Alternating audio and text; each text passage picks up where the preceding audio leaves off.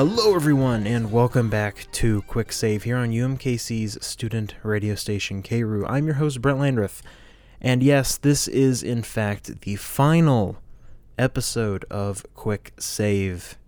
After today, I am officially done with school. This is my last school day here, actually. I'm just turning in a final, running this show, and then getting on out of here. So, this is episode 23 of QuickSave, this show that has been running for about 6 months or so. If you have any desire to go back and listen to the previous episodes, they're up on podcast services. I think quite literally if you just look up QuickSave on most. Let me pull up that list real quick. I got a list right in front of me of where this place is available. QuickSave is available. First off, it is available on Anchor if you use that to listen to podcasts. 9 platforms. Let's see. Anchor, obviously, Apple Podcasts, so you can search the iTunes Store, Castbox, Breaker, Google Podcasts, I believe that is the Google Play app, Pocket Casts, Radio Public, Stitcher, and Spotify. It should also work if, for example, on Android, whenever I listen to podcasts, I use something called Podcast Addict. Is that how I add a podcast? I haven't done this in a while. Because what I believe this one does is that quick save. Yep, okay, so this right here, it's going to query some stuff. I believe what Podcast Addict does, it searches multiple. I didn't find it. Let me see. I think you can just use the iTunes search engine is what you can use, and then I think this thing can query iTunes. Yep, there it is. Yeah, you can totally just pull iTunes episodes. Yep, and there they are. They are all, in fact, on there. So if you ever want to go back and listen to these, or if for some reason you have found these on a podcast service after the fact, hello, hi. So yes, final episode of QuickSave. This episode will be a bit longer than a normal episode. We're going to go longer than an hour today. Because obviously this is the final episode. Let's go ahead and, get a little crazy. Crazy, just go over time. Why not, Who cares? Okay, so I've been playing some games recently. Let's talk about them. I talked about modding my PS2 last episode, and it's done. I have everything inserted. The hard drive adapter I bought, it's Chinese manufactured, that can fit a SATA hard drive, works perfectly. It's great. It reads my hard drive. Read speeds are fantastic. In some cases, it loads faster than the disc would. And the memory card that I bought, turns out I didn't need the memory card.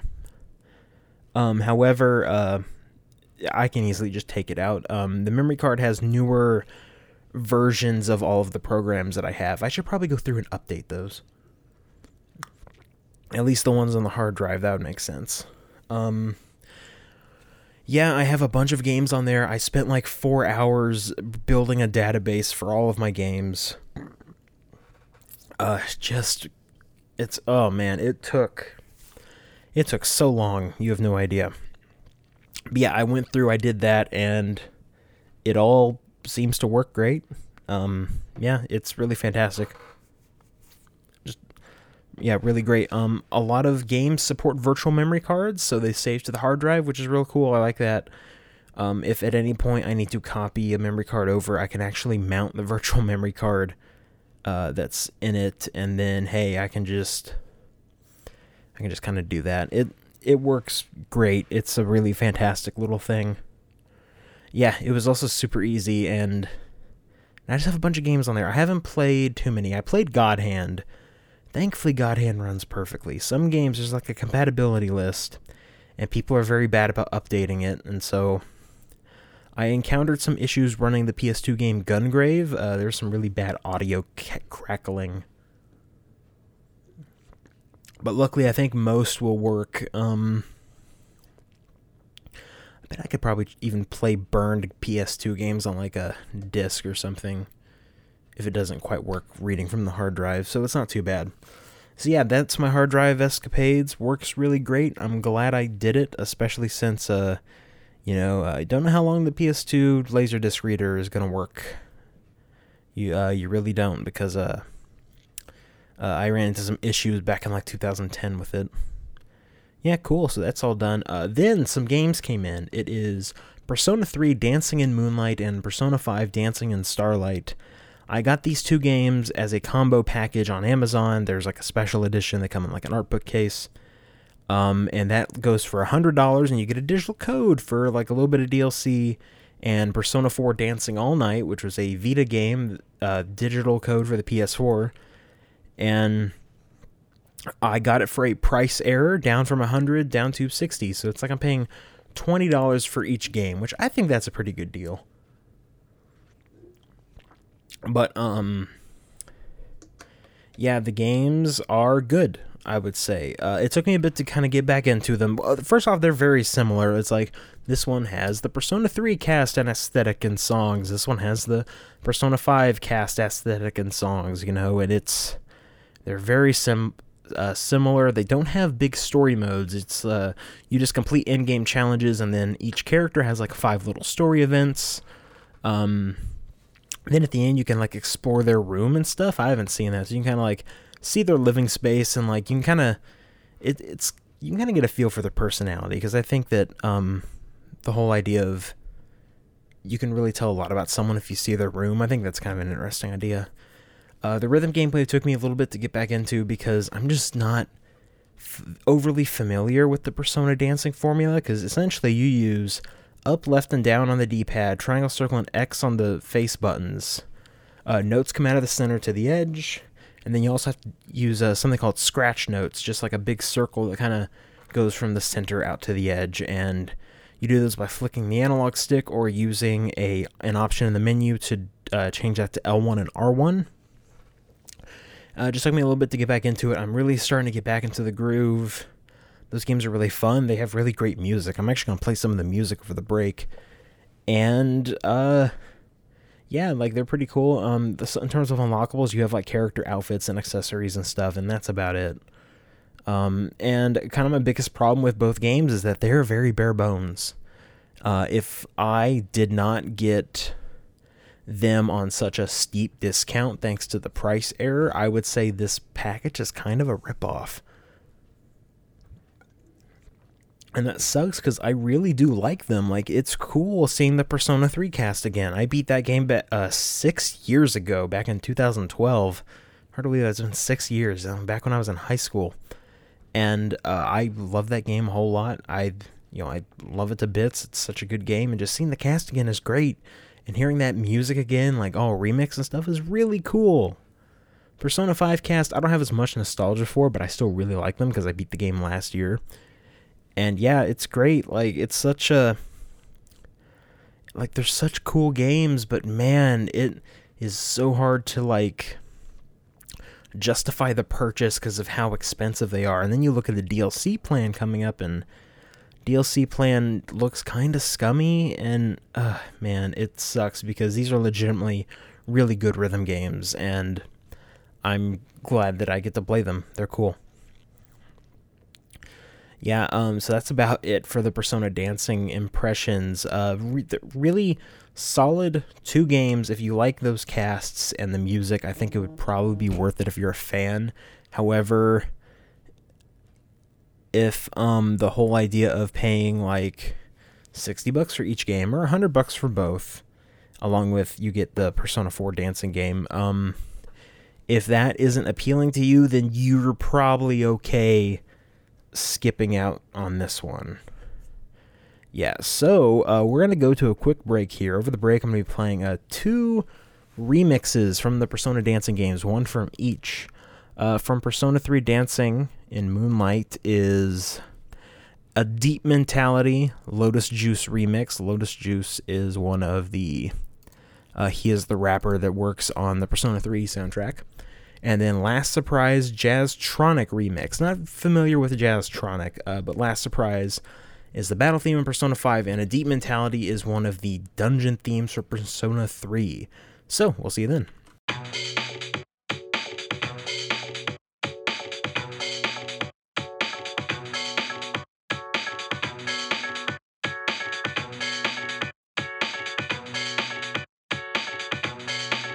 Remix. I can see you do it.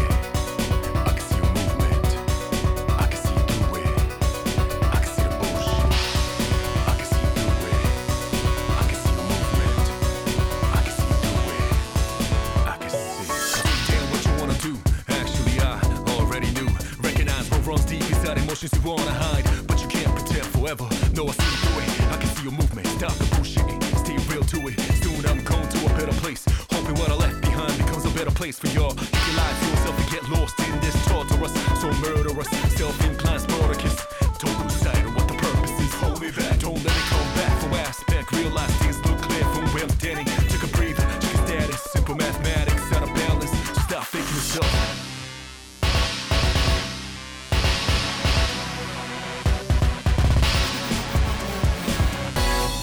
Hard to realize, hard to see, hard to realize, hard to see if you ain't open. What you waiting for, man? Your survival of the fittest, you ain't getting nothing. Wish for thinking of yours, gonna take you nowhere. Feed your hungry brain and be one of those rare.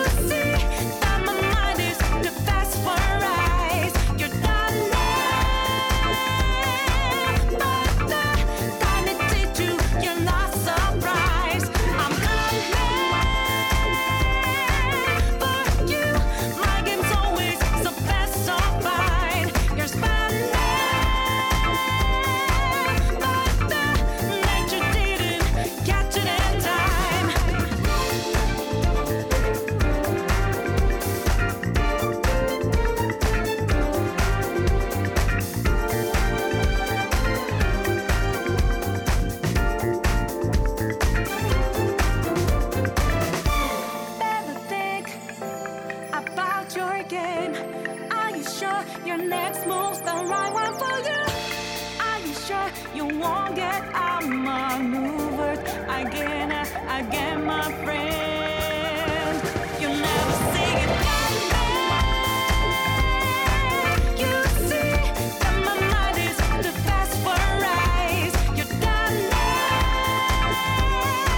but the time it takes you, you're not surprised. I'm coming for you. My game's always so fast, so fine. You're spinning, but the night you didn't catch it in time.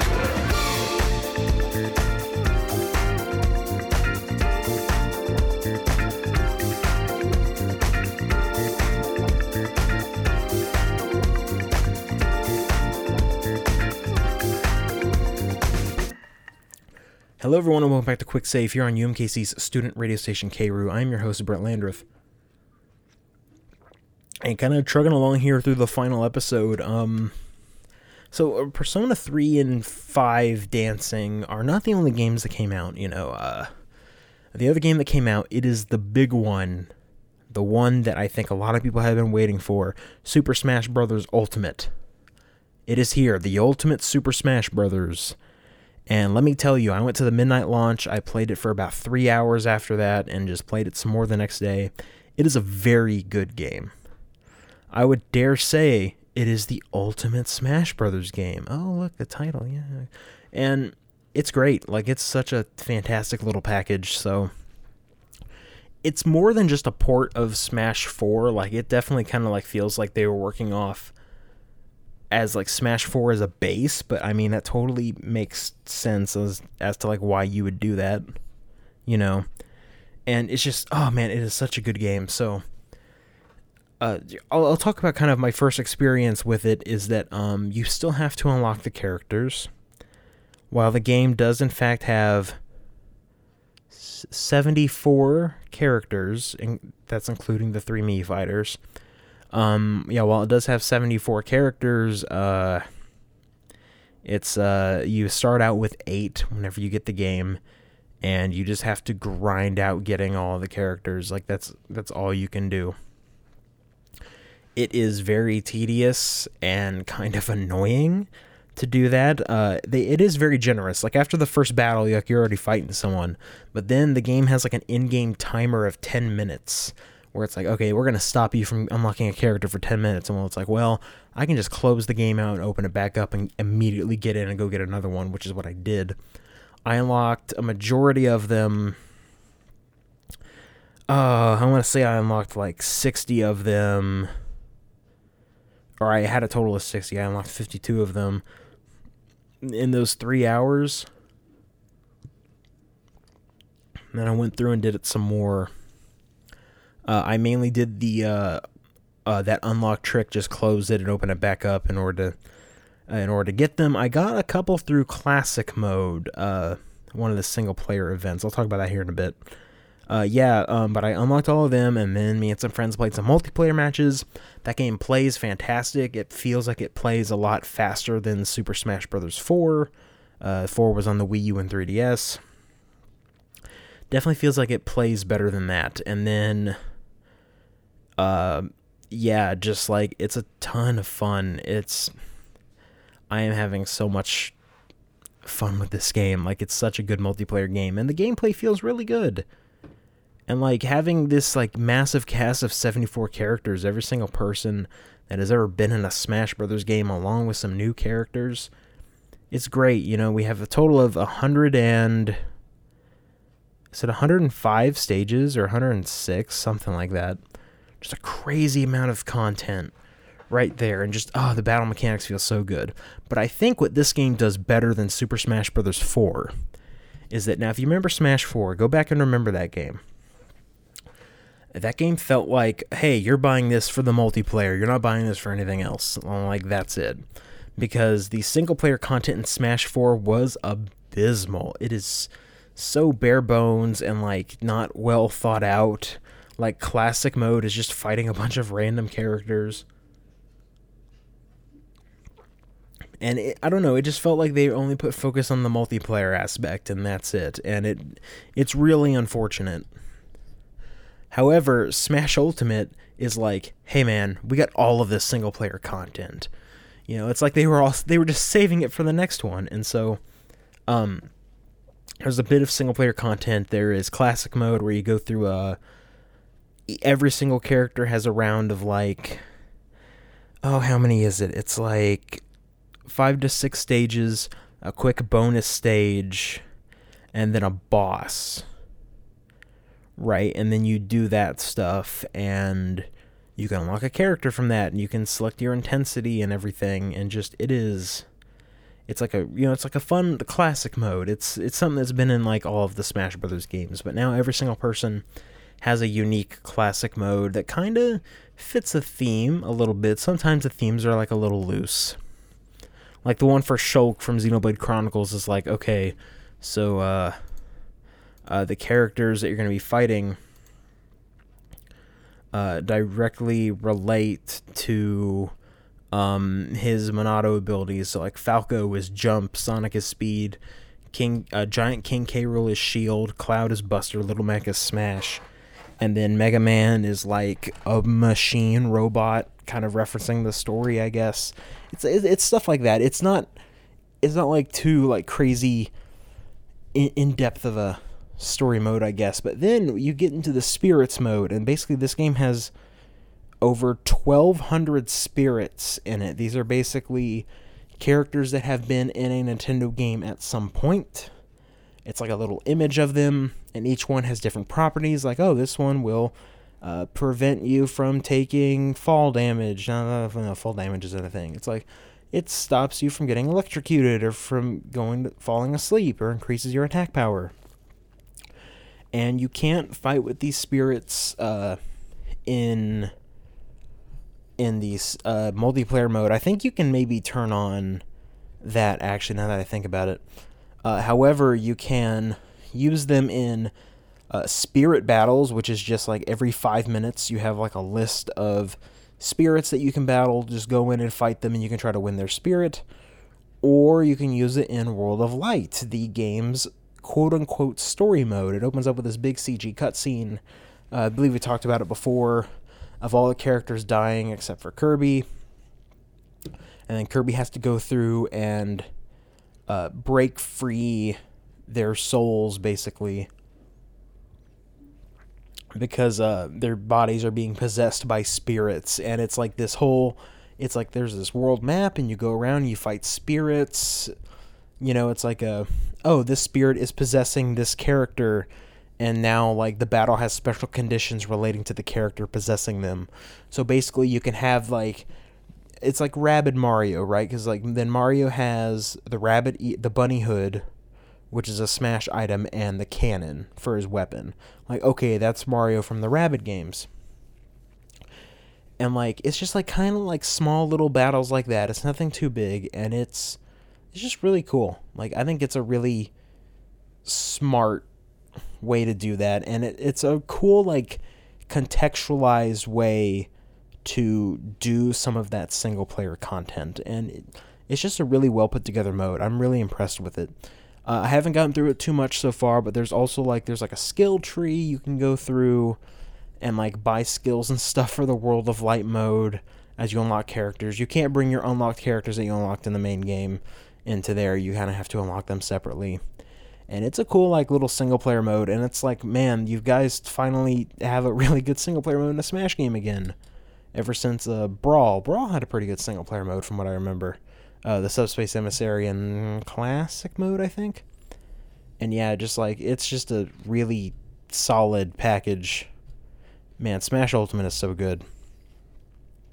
The online stuff is kind of, it's okay. Smash Ultimate's online stuff is okay. There's no way to set, like, you can't go into an online match to set rules, because you can set your preferred rules, and it tries to match you up with people that have your preferred rule set, but a lot of the times you kind of don't end up in that, and that's kind of whatever. And I've had laggy matches, and if you fight with anyone outside your country, it's going to be kind of bad. And, we're paying for this online service. It should be better than what it is. Oh well. Yeah, so that's Smash Ultimate. Such a fantastic game, such a fantastic kind of, probably the last game I'm going to be buying in 2018. That is until I get Christmas money and stuff. And then I guess another quick update. Unfortunately, I'm not going to be able to talk about this because, this is the last show. I already had a Christmas thing with some of my step family, and I had some trade-in credit from my new phone. I decided to get a new office chair, but it's one of these gaming chairs. The ones that look really obnoxious, that have like the head pillow and like the lumbar support and stuff. They look kind of dumb. But I saw this and I'm like, man, this chair is $190 and I have enough money from like these Christmas gifts and this other thing to get it. I think I'm just going to go ahead and get one. I'm sitting in this really crappy office chair right now. It's not great. I straight up think it is hurting my back. I think it is giving me bad back issues, and that's bad. I don't like that. Yeah, it's a GT racing chair. I got that really heavy duty one because I'm like, I don't want this thing breaking on me. It has a metal base. It also has built-in Bluetooth speakers that I don't think I will ever use. There's no need for that. But yeah, I won't be able to review that or anything, but that's coming in the mail, and it looks pretty good. Yep, so I think we're going to go ahead and go to a second break here of the show. Over the break, I'm going to be playing the main theme of Super Smash Bros. Ultimate. It is called Lifelight. It's pretty good, so we'll see you then. Colors weave into a spire of flame. Distant sparks call to a past still unnamed. Bear this torch against the cold of the night. Search your soul and reawaken the undying light.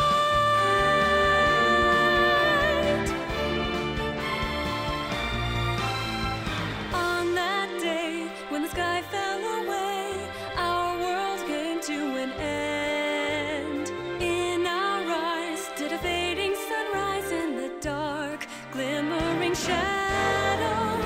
Silence grows in the spaces between, stretching out beyond time. Rising up as a chorus of souls finds a voice, flickering through the void. These little sparks cling on to life, everyone caught in this struggle. And then the storms of change, they fan the flames, scattering ashes to the wind. Every soul contains a whisper of light, gleaming faintly as it dwindles from sight. No escape, no greater fate to be made. In the end, the chains of time will not break. Colors weave into a spire of flame. Distant sparks call to a past still unnamed. Bear this torch against the cold of the night. Search your soul and reawaken the undying light.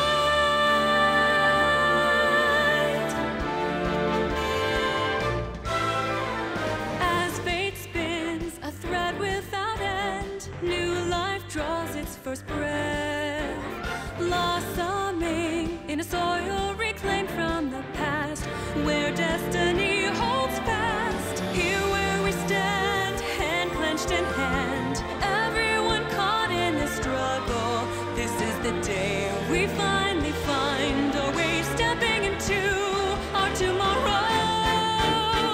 Every soul contains a whisper of light, growing louder as it calls to unite.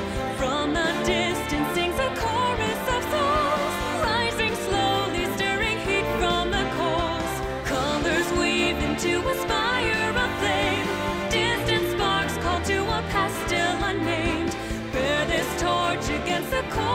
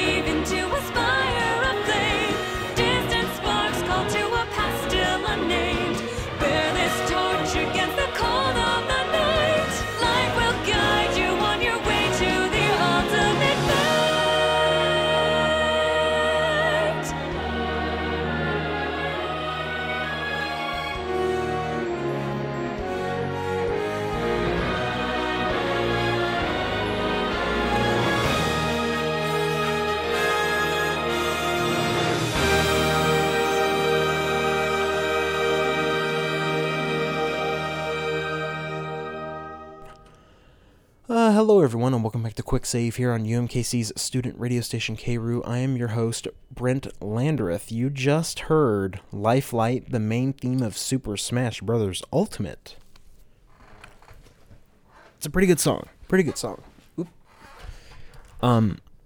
So I would like to kind of get into the news. We have a lot of news to talk about today because two kind of big gaming conferences just happened. So I had to pull it up here. We're going to get into the Game Awards announcements and the Kinda Funny Games Showcase announcements. But I think before that, let's go ahead and start off with some lighter stories, kind of save all the announcements for the end. So, it's been reported that cops got called for a noise complaint. And they found the people inside playing Smash Bros. Ultimate, and they decided to join in on the fun. A little bit of fun here. Reddit user B-Boy Jovi shared an interesting story. He basically showed a video of like him sitting there and like the cops are playing Smash Brothers. I think that's kind of funny. I bet the neighbor who made that complaint didn't like it one bit.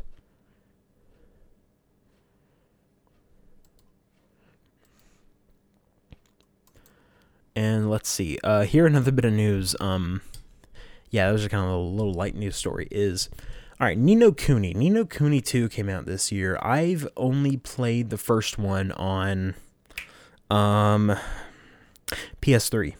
It was this RPG made by Level 5, the makers of, like, Professor Layton, Rogue Galaxy, the PlayStation 2 game, and, apparently there was a DS version of Ni no Kuni. I had no idea about that. Which it is agreed by most people who have played it that, hey, it is a much better version, and it never came out in English, but a fan translation has been released after 4 years of work. Like, incredible. And the reason why it never came out is because the game in Japan came with a massive 352-page tome that was required to play the game. And these people went through and translated the entirety of that tome and have released it as a PDF file, along with giving out a translation patch file. Like, oh man, they've been working with it for over 4 years, because it says the project started before 2014. Holy crap. Yeah, it's insane. Go check out the thread on gbatemp.net and get a look at that. That is really interesting. Kind of coming off of that now is Sakurai. He's behind Smash Brothers and Kirby. He's Sakurai on how Kirby's Spotlight and Smash Ultimate's World of Light is a total coincidence, even though the title World of Light in Japanese is, if you read it backwards, it's like Hoshio no Kirby or something. And Sakurai said that the reason why Kirby was the only one to survive is because of his warp star. And really, like, it's like, this is a fun, like, little story, but, like, Sakurai, we know that you really like Kirby, and, like, he's almost like a child to you. You probably, if we're being honest, like, I don't think that's a coincidence. Another quick news story, Treasure might be releasing Radiant Silver Gun on the Switch. Radiant Silver Gun was one of their shmups, shoot-em-ups, probably one of its most well-known ones, and the Twitter account said that it was planned to release alongside Ikaruga for the Switch back in May, but plans changed. The game looks really cool. Like, if you're a fan of treasure shooters, then that might be something to, like, look out for. And the final Kirby Star Allies update is out, and basically more playable characters, I believe. let's see, hold on. Yeah, Kirby Star Allies going out with a bang. In addition to Susie, Taranza, Magalore, and the three Mage Sisters, the recent Wave 3 update also provides a new mode, Heroes in Another Dimension, which you need to clear the campaign to access. It's basically another set of levels with friend hearts to collect alongside a gimmick where Kirby plays every dream friend. Read DLC released so far. Yeah, they've really been putting a lot of support into this Kirby game, which I played earlier in the year, and it was pretty good. Really great stuff. Okay, that's some lighter news stories. Let's go ahead and get into, I guess, kind of like the main chunk here. Let's start off with the smaller one, the Kind of Funny Game Showcase. The Kind of Funny Game Showcase for 2018, I would highly recommend going to look this up if you want to look at specifics. They showed off 69 games in its 1 hour runtime. It's a ton of, it is a ton of like release dates for indie games.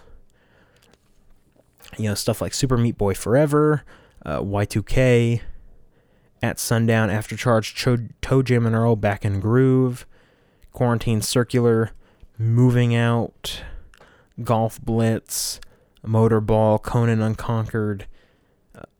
It's like I said, this is an absolutely massive list of announcements that I would just recommend looking up on your own to take a look at. We can't sit here and go through everything, but yeah, so let's see. That was showcase announcements. Some more stuff. That was like all the release dates. Then we got like a bunch of smaller stuff. They kind of ended it with two big announcements. Like I said, there was just a ton of indie games announced here, and really, like, the thing with indie games, they don't really carry a lot of weight just by saying the title. I would really recommend watching the video itself to kind of like look at all of the gameplay and stuff. However, they ended it with two big announcements. The Walking Dead, the final season, episode 3 is going to be coming out on January 15th, 2019, because they finally found enough people to help get back and supporting that game and really kind of get it out there. That's kind of cool. Good for them on getting it out there. It doesn't look like this money's going to go to Telltale, so feel free to buy it and pay for it and stuff. I mean, those two are the same thing. And then Sega gave us an announcement. You remember I've talked about Project Judge, the kind of weird spin-off to the Yakuza series being made by the same team.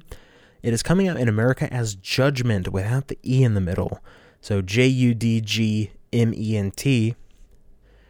And they announced a localization. It's coming out next summer, and it is getting a dub, like a full English dub, and it sounds really solid so far. It's also going to have the Japanese dub, and it's going to have, this is insane, I haven't seen any other game do this, it's going to have two sets of subtitles. And the reason why that's important is because the game, what that allows them to do is that you'll have a set of subtitles for the dub, so, you know, like, it might be a little bit more editorialized, a little bit kind of, because, like, the voice actors end up ad-libbing whenever they kind of go through a script as they get more familiar with stuff, and then you're going to have a more direct translation for subtitles if you're playing it with the Japanese dub, and that's like an insane amount of dedication for it. They are just really, Sega and their localization team for these games is just really, like, giving it their all for this stuff. It's really cool to see.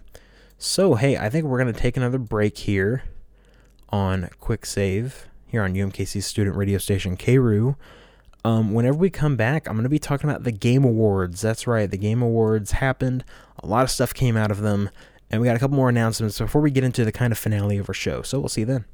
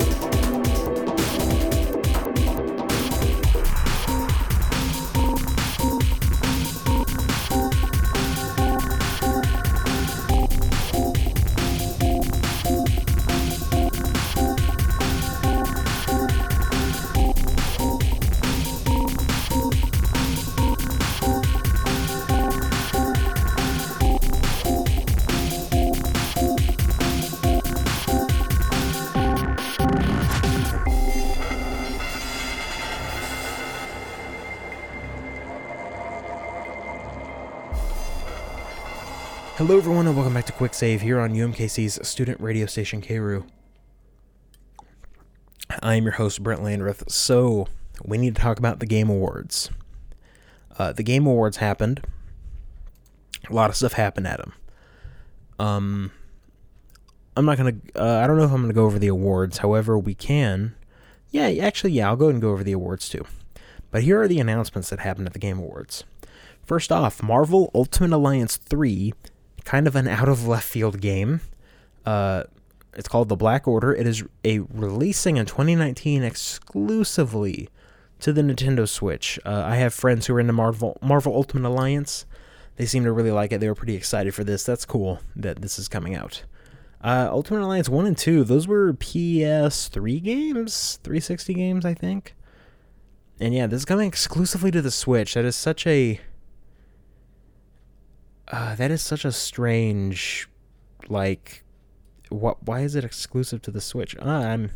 Whatever. Who knows, maybe Nintendo's offering some money.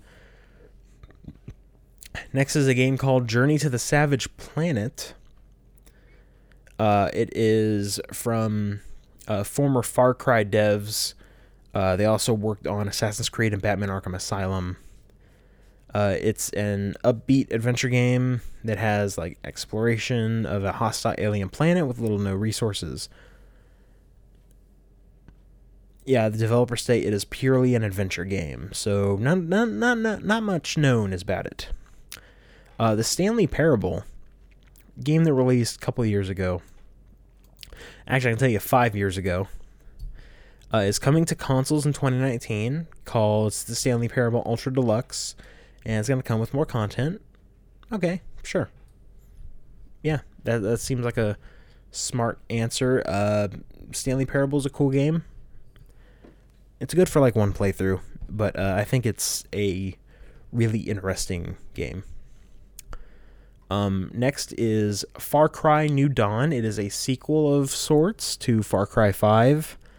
It's set after the game's alternate ending of post-apocalypse. I don't have much interest in Far Cry, but yeah, sure, I guess. I don't know, I think it looks kind of bland.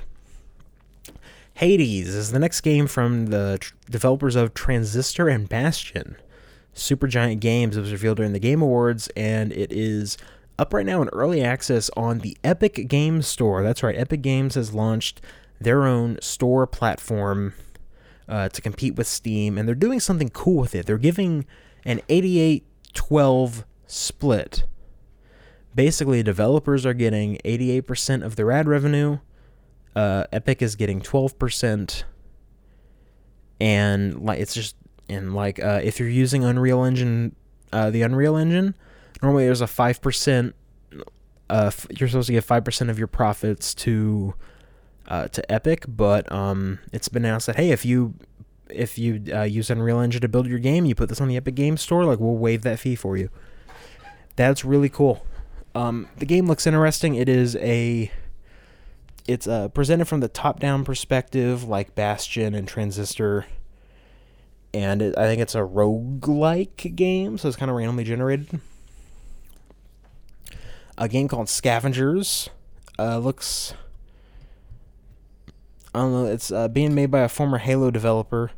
It looks okay. Crash Team Racing, one of my favorite PS1 games. It's getting a remaster. And it's coming out on June 21st, 2019. It's remaster being handled by Beanox, who, yeah, they did Spider-Man and Call of Duty. Huh. I hope that's... Yeah, Crash Team Racing Nitro Fueled. I hope that ends up being a good remaster, because that's a really solid game. I think it's almost better than a lot of Mario Karts that came out at the time. But I think Mario Kart 8 and Sonic and Sega All-Stars Racing Transform kind of bumped it back up.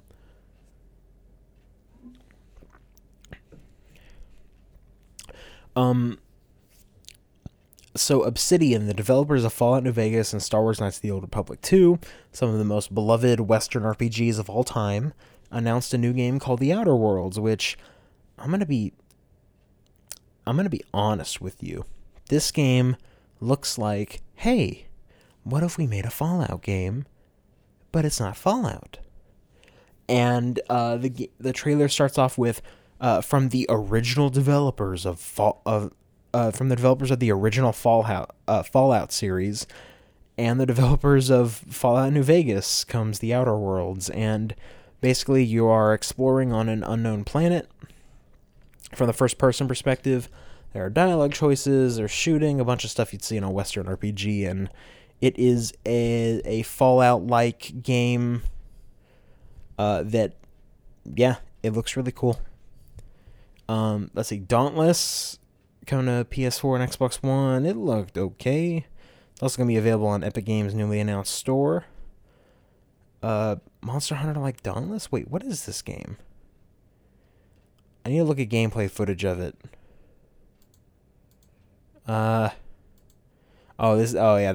It looks pretty bland. I don't know. The Last Campfire, Hello Games, it's a new project from them. It's a developer of No Man's Sky, obviously. It looks like a much smaller project than No Man's Sky, so hey, hopefully it'll end up being good. No release date announced. Anthem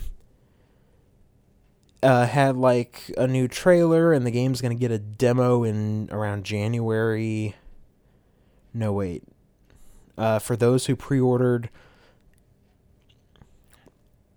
the special edition, and then in February for everyone else. Dragon Age 4 was announced. It's just a teaser trailer. That's it. PUBG is coming to PS4, and it's getting a new map. Oh, okay. A game called Ancestors, which my friend made a joke. It looks like The First of Us. Yeah, that's a thing that's happening, I guess. It looks kind of interesting. You kind of play as a group of monkeys as you go through and evolve and stuff. Mortal Kombat 11 was announced suddenly. The game launches in April. Okay. Devil May Cry 5 got a demo only on Xbox, so I haven't played it yet. And also got a brand new trailer showing off V's gameplay. And there was an earlier report that we talked about at one point where the lead singer of Suicide Silence, who did the vocals for Dante's track, that ended up getting replaced, and it sounds much better. Xbox Winter of Arcade is bringing back this really popular promotional thing, and basically a bunch of it's a collection of 9 handpicked indie game titles releasing throughout December. Okay. Rage 2 got a release date coming out May 14th. Probably the biggest piece of news that came out of this is that we got word of the first Smash DLC character. And that is Persona 5's Joker. The main character from Persona 5 is gonna be in Smash Brothers. Now, I love Persona 5. It's on the PS4, you know. The only Nintendo game he's been in is Persona Q2, which just came out in Japan, and I remember we were driving to the midnight launch of Persona 5, and I turned to my friend, I'm like, oh my god, you're not going to believe who the first DLC character is. And he's like, who? And it's like, it's Joker from Persona 5, and it's crazy. I'm excited to hear Persona music in Smash, and it's like, what does that mean? Like, there's been some speculation from people. I know someone who, he knows people that say apparently, hey, the game's coming to the Switch, and they've been working on it for a while, and I'm like, I don't know, man. It would make sense, I guess, for the game to come to the Switch now. And honestly, I kind of hope that it does, because I really like Persona 5. I would totally play through that game again. Totally. Alright, so that's kind of it for the announcements. A bunch of stuff, man. They did have some awards. You going to take a look at them? So, I'm going to scroll down to the very bottom. Content creator of the year went to Ninja. That's not a surprise, honestly. He's he's super popular. They had a bunch of esports stuff, which I do not care about, except the fact that Sonic Fox, who won the Dragon Ball FighterZ tournament earlier in the year, was named Best Esports Player. His acceptance speech was very awkward, and you can tell that he was so incredibly nervous whenever he went up there. He said something that's like hey, and you know, guys, I'm super gay, and I'm also a furry. Basically everything that a Republican hates, and I saw that, and I'm like, oh, man, I kind of want to give him a hug. Like, he just seems like such a nice guy, and he was so scared up on that stage. He looked so nervous. It was kind of cringy at times, but like, man, he's doing good. All right, best esports game went to Overwatch, whatever. Best debut indie game went to The Messenger. I haven't played that game. I feel like I would really like that. It has a killer soundtrack. Man, I've listened to that before. Best multiplayer game went to Fortnite. I mean, why wouldn't it?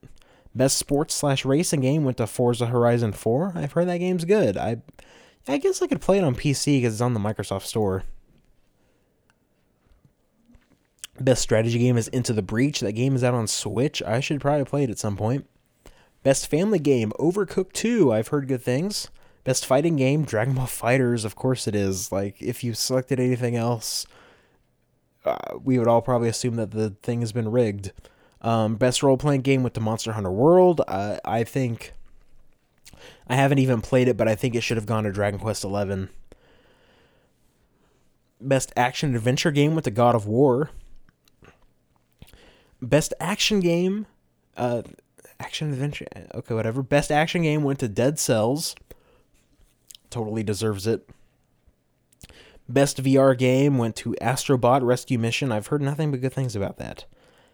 Best indie game went to Celeste. I've heard very good things about that as well. Games for Impact went to Celeste.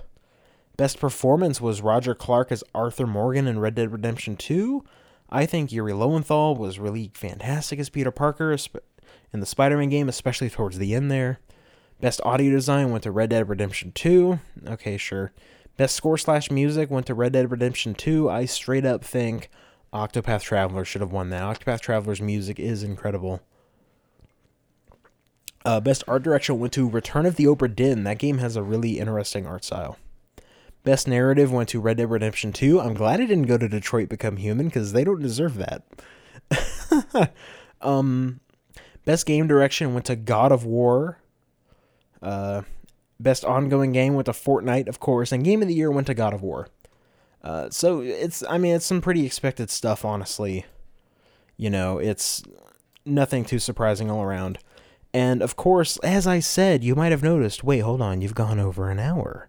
What's going on here? Yeah, that's right, I've gone over an hour because, this is the thing. This is what we're doing today. It's the special last episode of QuickSave. So, I'm actually going to steamroll into a little bit of news so I can play some music, is that Kingdom Hearts 3 got its opening movie trailer. As the song by Hikaru Utada, who has she's done the music for all the games. However, she teamed up with Skrillex, the guy who makes dubstep music, to make this. And it's you hear that and you're like, what? What do you mean Skrillex is working on a Kingdom Hearts game? What? But I will say the song called Face My Fears is pretty good. This is the trailer version of the song, so it's not a full version. We'll be right back.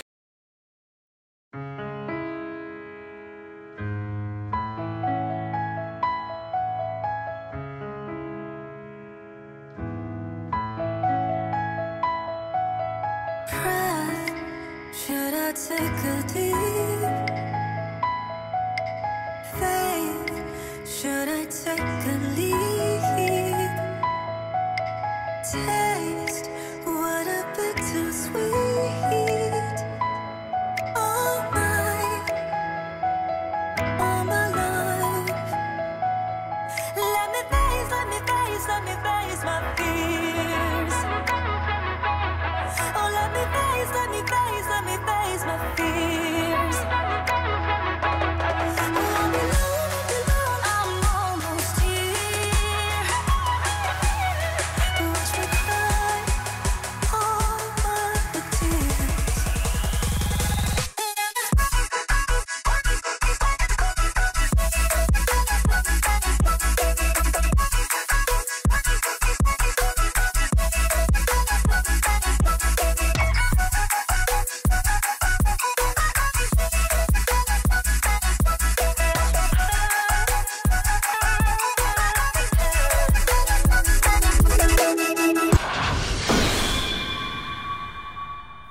That was Face My Fears, the new song from Kingdom Hearts theme creator Utada.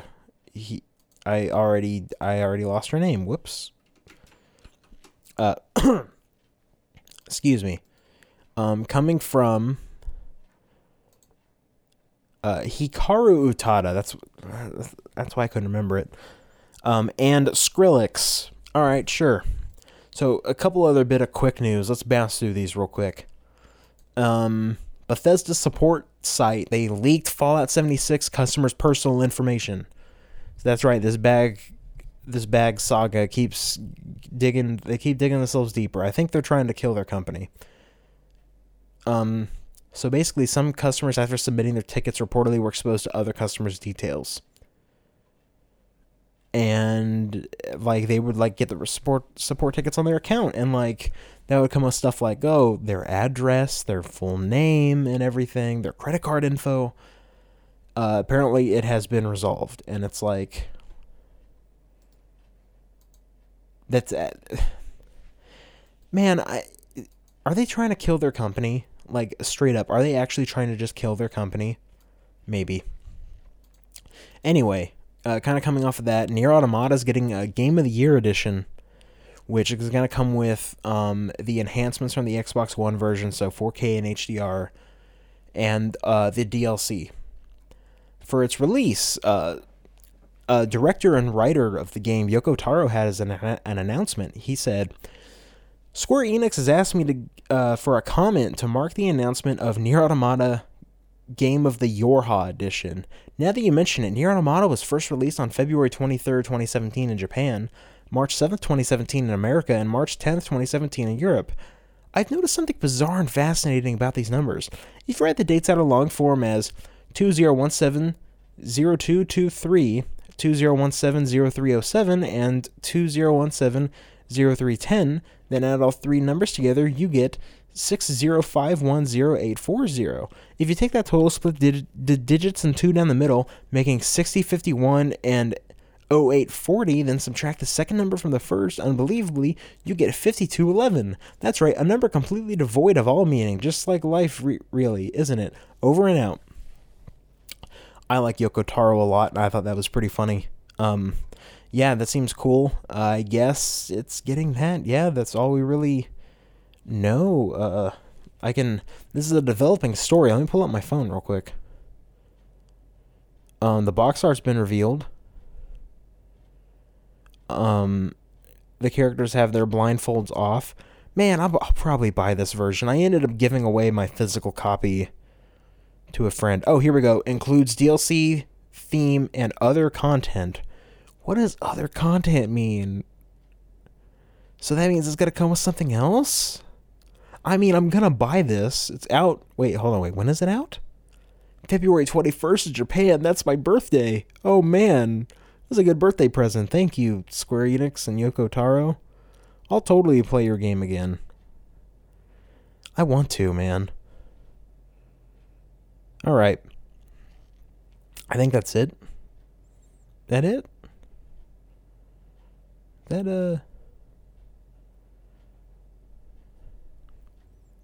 Western release info is still to be announced. Okay, this is something that is... Yeah, details in the coming hours. Full list of content. Okay, here we go. Nier Automata, the DLC, bonus content, Machine Mask, Grimoire Vice, Cardboard, PS4 dynamic theme, Avatar set. Okay, so it's like, if you pre-order the game, like I pre-ordered the Japanese version of the game digitally. I got all of that bonus content. I don't have the American version, though. And a PS4 dynamic theme. Okay, cool. I'll totally support that game again. I think that game deserves it. Alright. Okay, so enough chit-chatting. That is it for the news. That is it. That is all I have. So, I think it's time to get into the nitty-gritty, what I'm really here for, the final thing I am going to do with QuickSave. Because it is the end of the year, a lot of places, publications, websites, etc., even content creators on the internet, they tend to do something with video games, and that is create a Game of the Year list, the top 10 games that they have played this year. And so, I think it is time for, that's right, here on QuickSave, Brent Landreth's top 10 games of the year.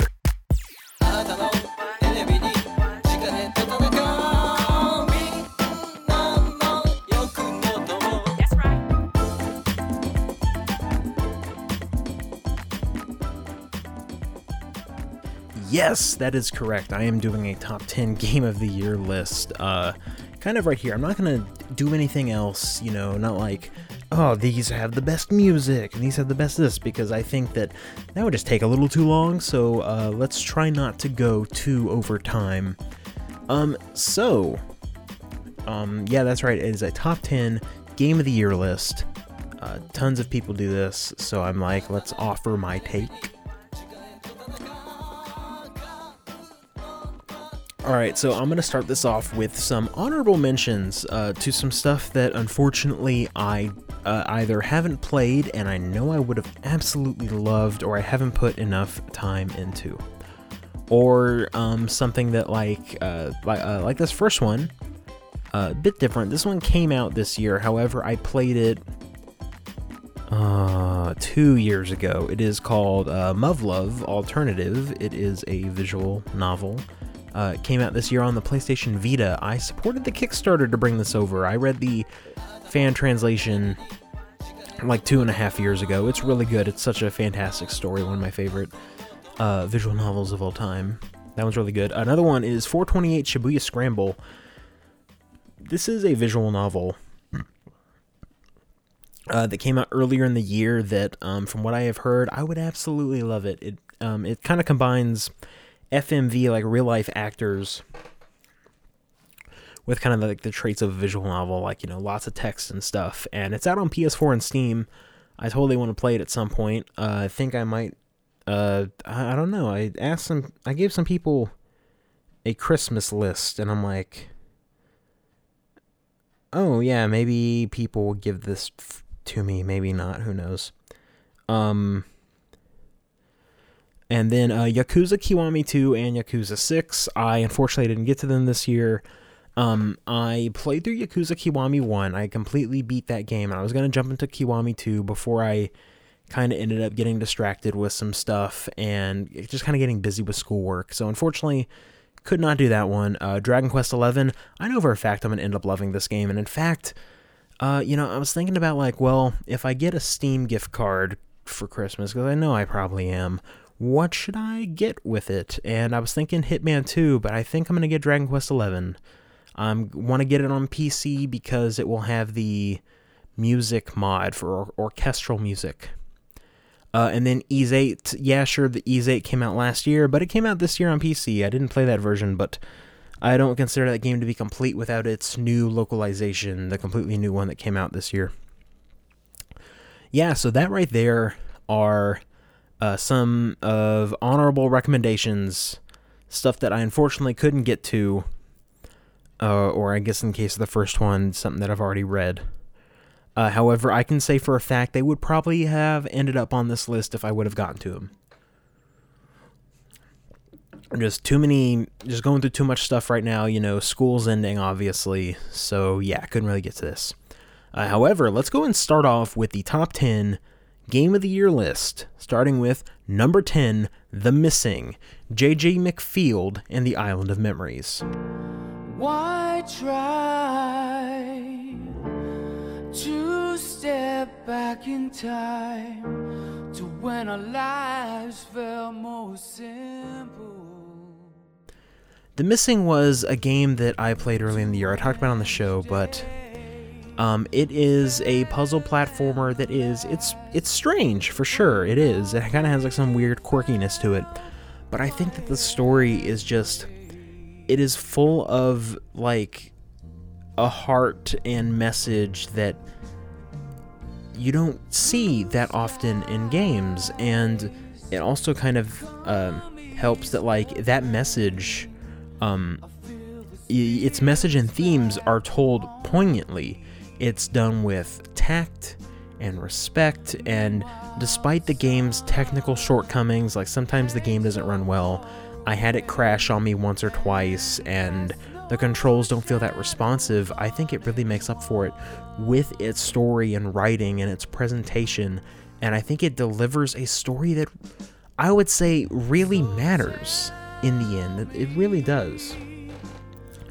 It's incredible in a lot of ways, and it's such, I think, an important game to come out this year that I'm just so glad to have played it, and I'm glad that Swery, one of my favorite game creators, he's getting to create more games, and like games that have these extremely poignant messages. I can't wait for The Good Life, and yeah, The Missing comes with an overwhelming recommendation from me. It is $30 on PS4, Steam, Xbox One, and Switch. I played it on the Switch. It is a fine game. It is definitely worth it.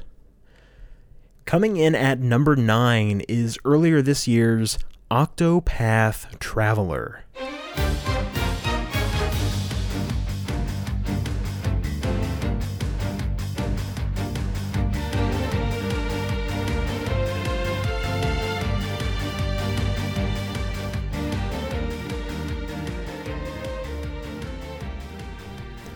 Octopath Traveler is it's a very classic in a way where, it's a very like kind of traditional old JRPG. I did not get the chance to beat it this year. Maybe it would have gone off the list, maybe it would have gone higher up. But from the dozen or so hours that I am in it, it is such a fantastic game. It's so well put together, and it's just really good. It is just a really solid RPG on the Switch. It suffers from like disjointed characters and stories because of like the way how the game is structured and how like all the characters don't really interact, and it feels incredibly strange. But I think it makes up for that with having some genuinely interesting characters. Like, I'm interested in all of their stories, and I'm interested in this world and what's going on, and like just some really solid like music, and the voice acting that's there. Like, the voice acting is good, despite sometimes the writing maybe not stacking up with as good as it could have been. But I think it is just a solid effort from the team that brought the Bravely Default games to us, and it is definitely, I think, worth a look if you have a Nintendo Switch and you're looking for just a solid RPG to play. Really good stuff. And coming in at number 8, it is The Tetris Effect.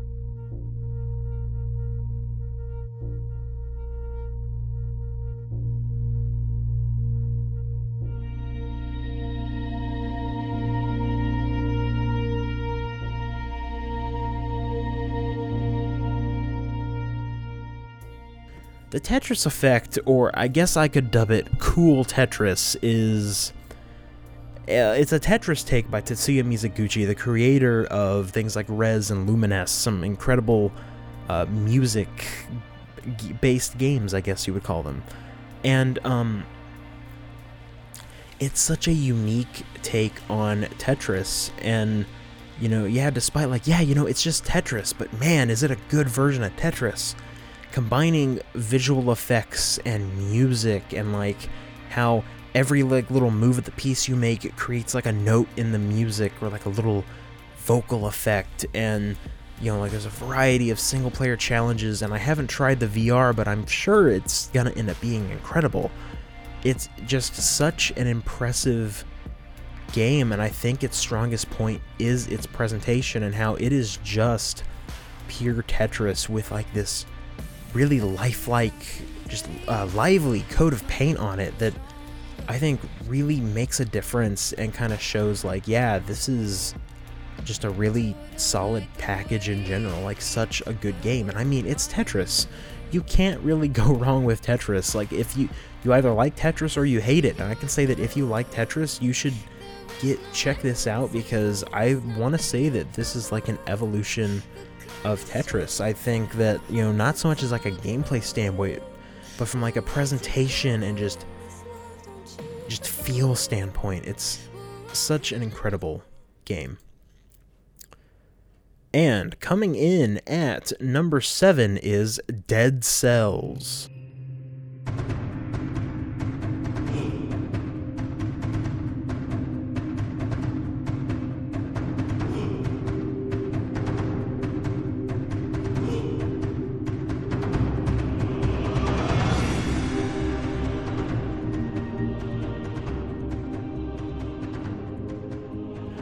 Dead Cells is an interesting game.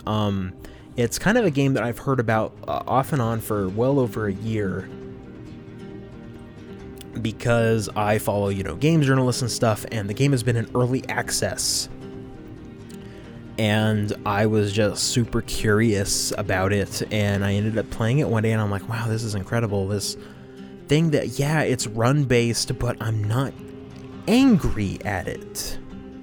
I guess I would say. I guess because it's like randomly generated and everything. It's jiving with me a lot more than Hollow Knight was. And the whole premise of Dead Cells, basically it's like this kind of 2D action platformer game where you kind of just go through runs and keep trying to, like unlock new weapons, unlock new abilities, and see how much farther can you get at a time. And it's just a really solid game. It plays solidly. I haven't picked it up since June, I want to say, but I definitely kind of want to get back in there. Like, they just added like a Twitch streamer mode where your chat can vote on what you do and stuff, and it's pretty cool. It's definitely like a landmark action game, and one of the most impressive indie games to come out this year. Easily tops one of, if not the best. Coming in at number 6 is Dragon Ball FighterZ.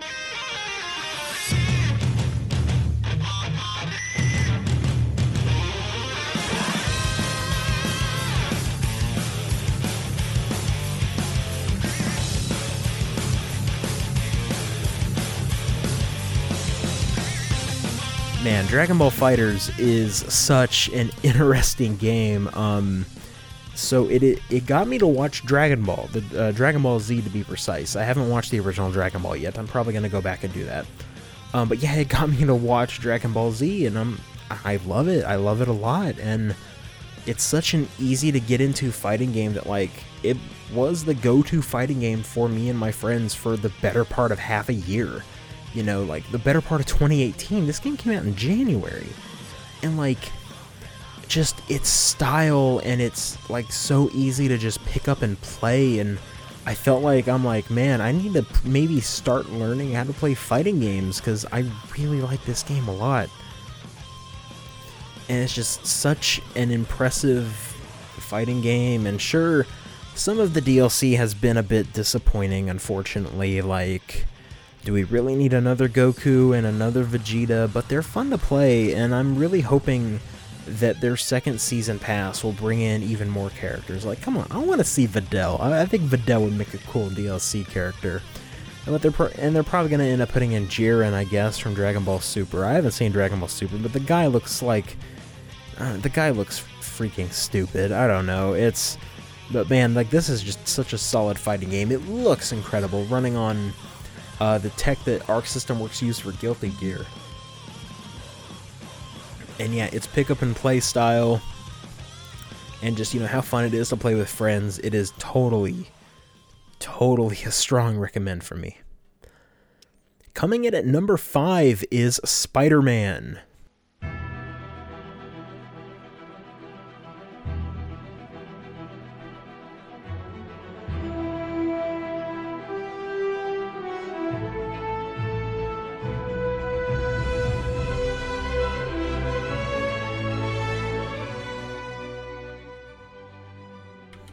Spider-Man is a game that I didn't think I would end up buying, but I kind of did this last second impulse buy.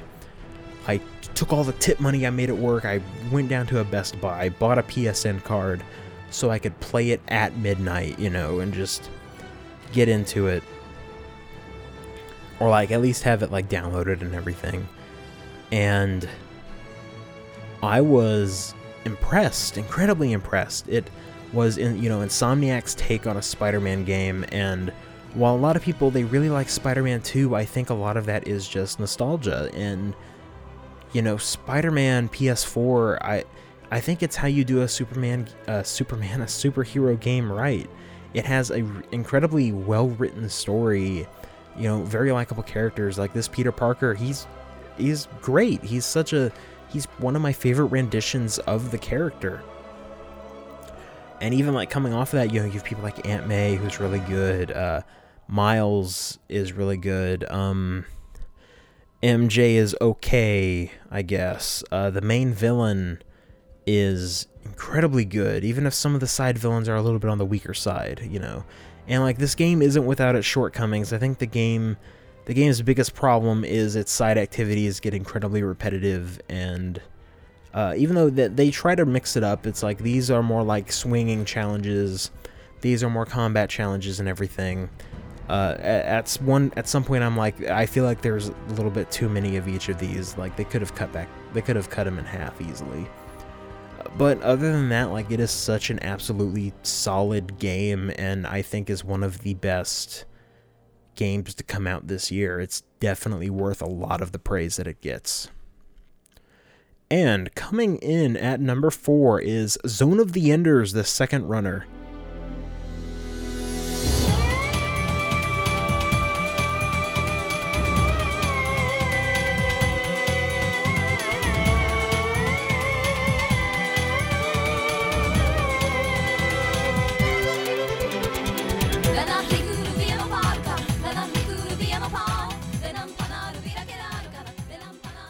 Okay, so I don't know if this one exactly counts, right? Because technically this is a PS2 game, but this is a new release that has 4K and HDR and new stuff. It has VR support and stuff, so I don't know, maybe it's a new game, but Zone of the Enders, the second runner, is forever one of the best mecha action games ever created. Originally a PS2 game, this is probably the version to get. Don't worry about Zone of the Enders 1, it's not important. But it is just such a solid action game with an incredible art direction and some really great music. There's not much else I can say because this is just one of the best games ever made, easily. If you like mecha and action, I would highly suggest checking this out. Like, it is definitely worth it. Coming in at number 3 is Shadow of the Colossus.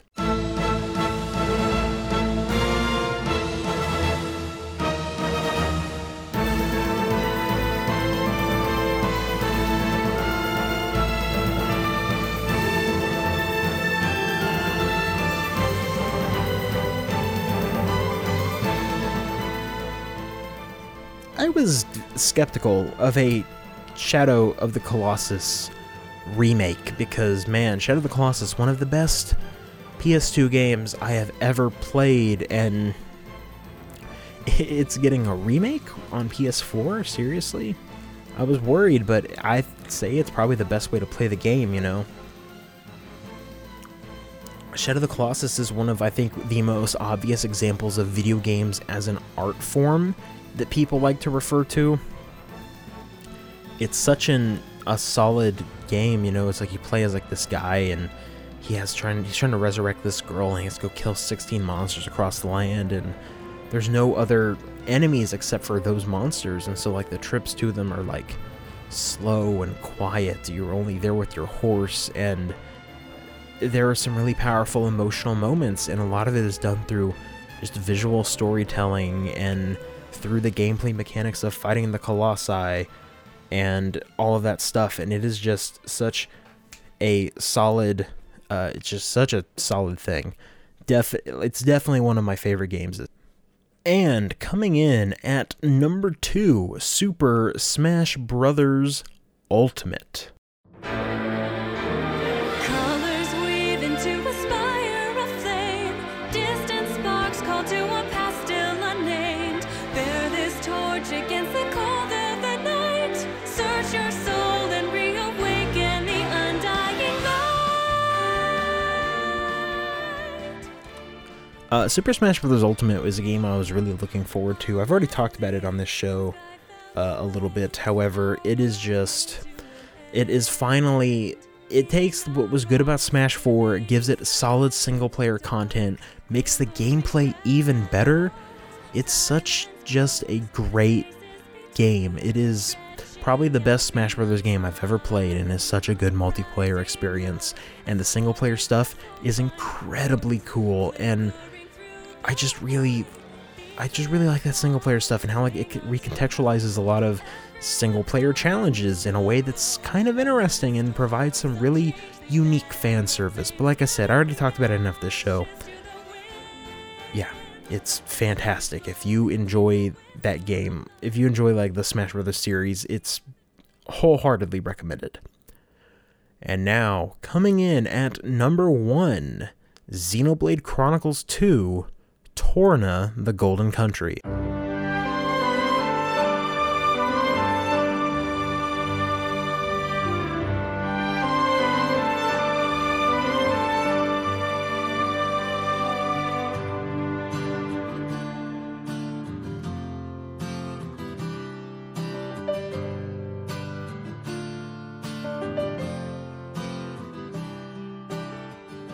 Wind goes passing by.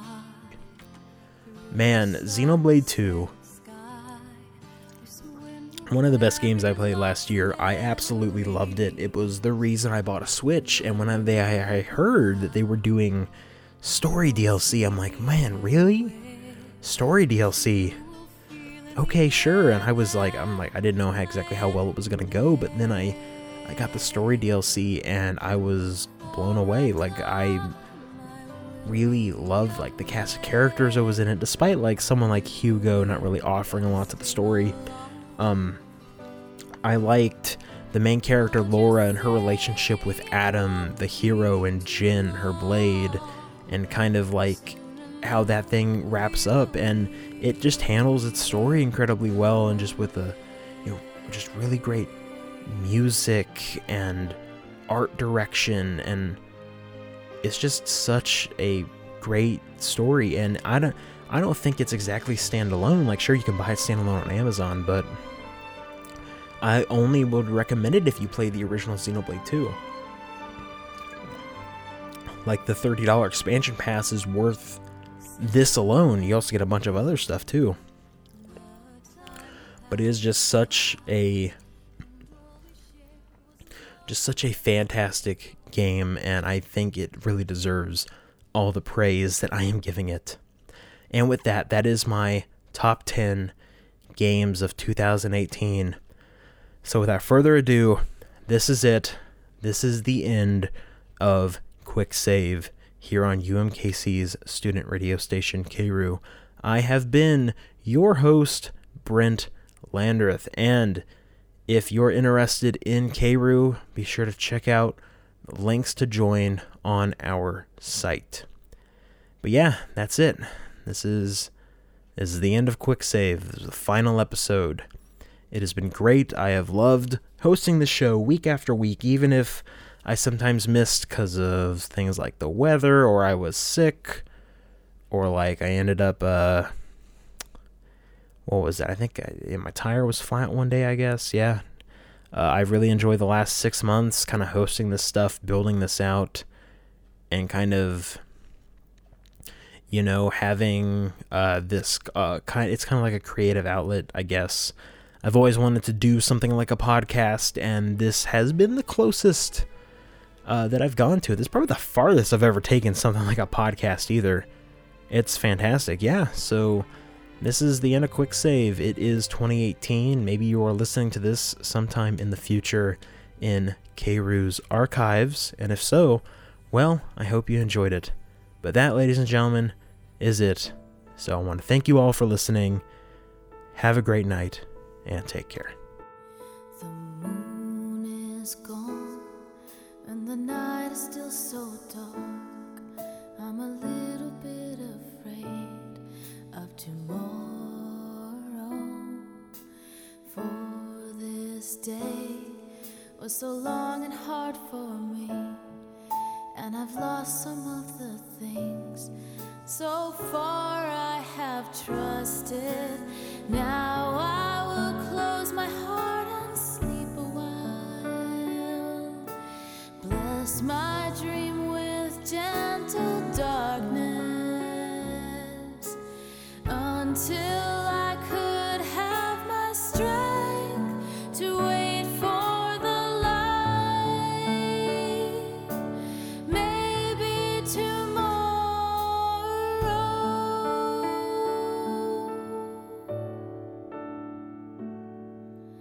I've come through some betrayal, some pains, some addiction to the love, and some goodbyes, like you did, like my mother, father did. I will cry a little while and wait for tomorrow.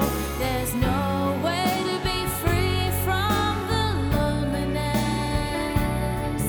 It took so long for me to notice, but now I'm on my way to find my light. Maybe this day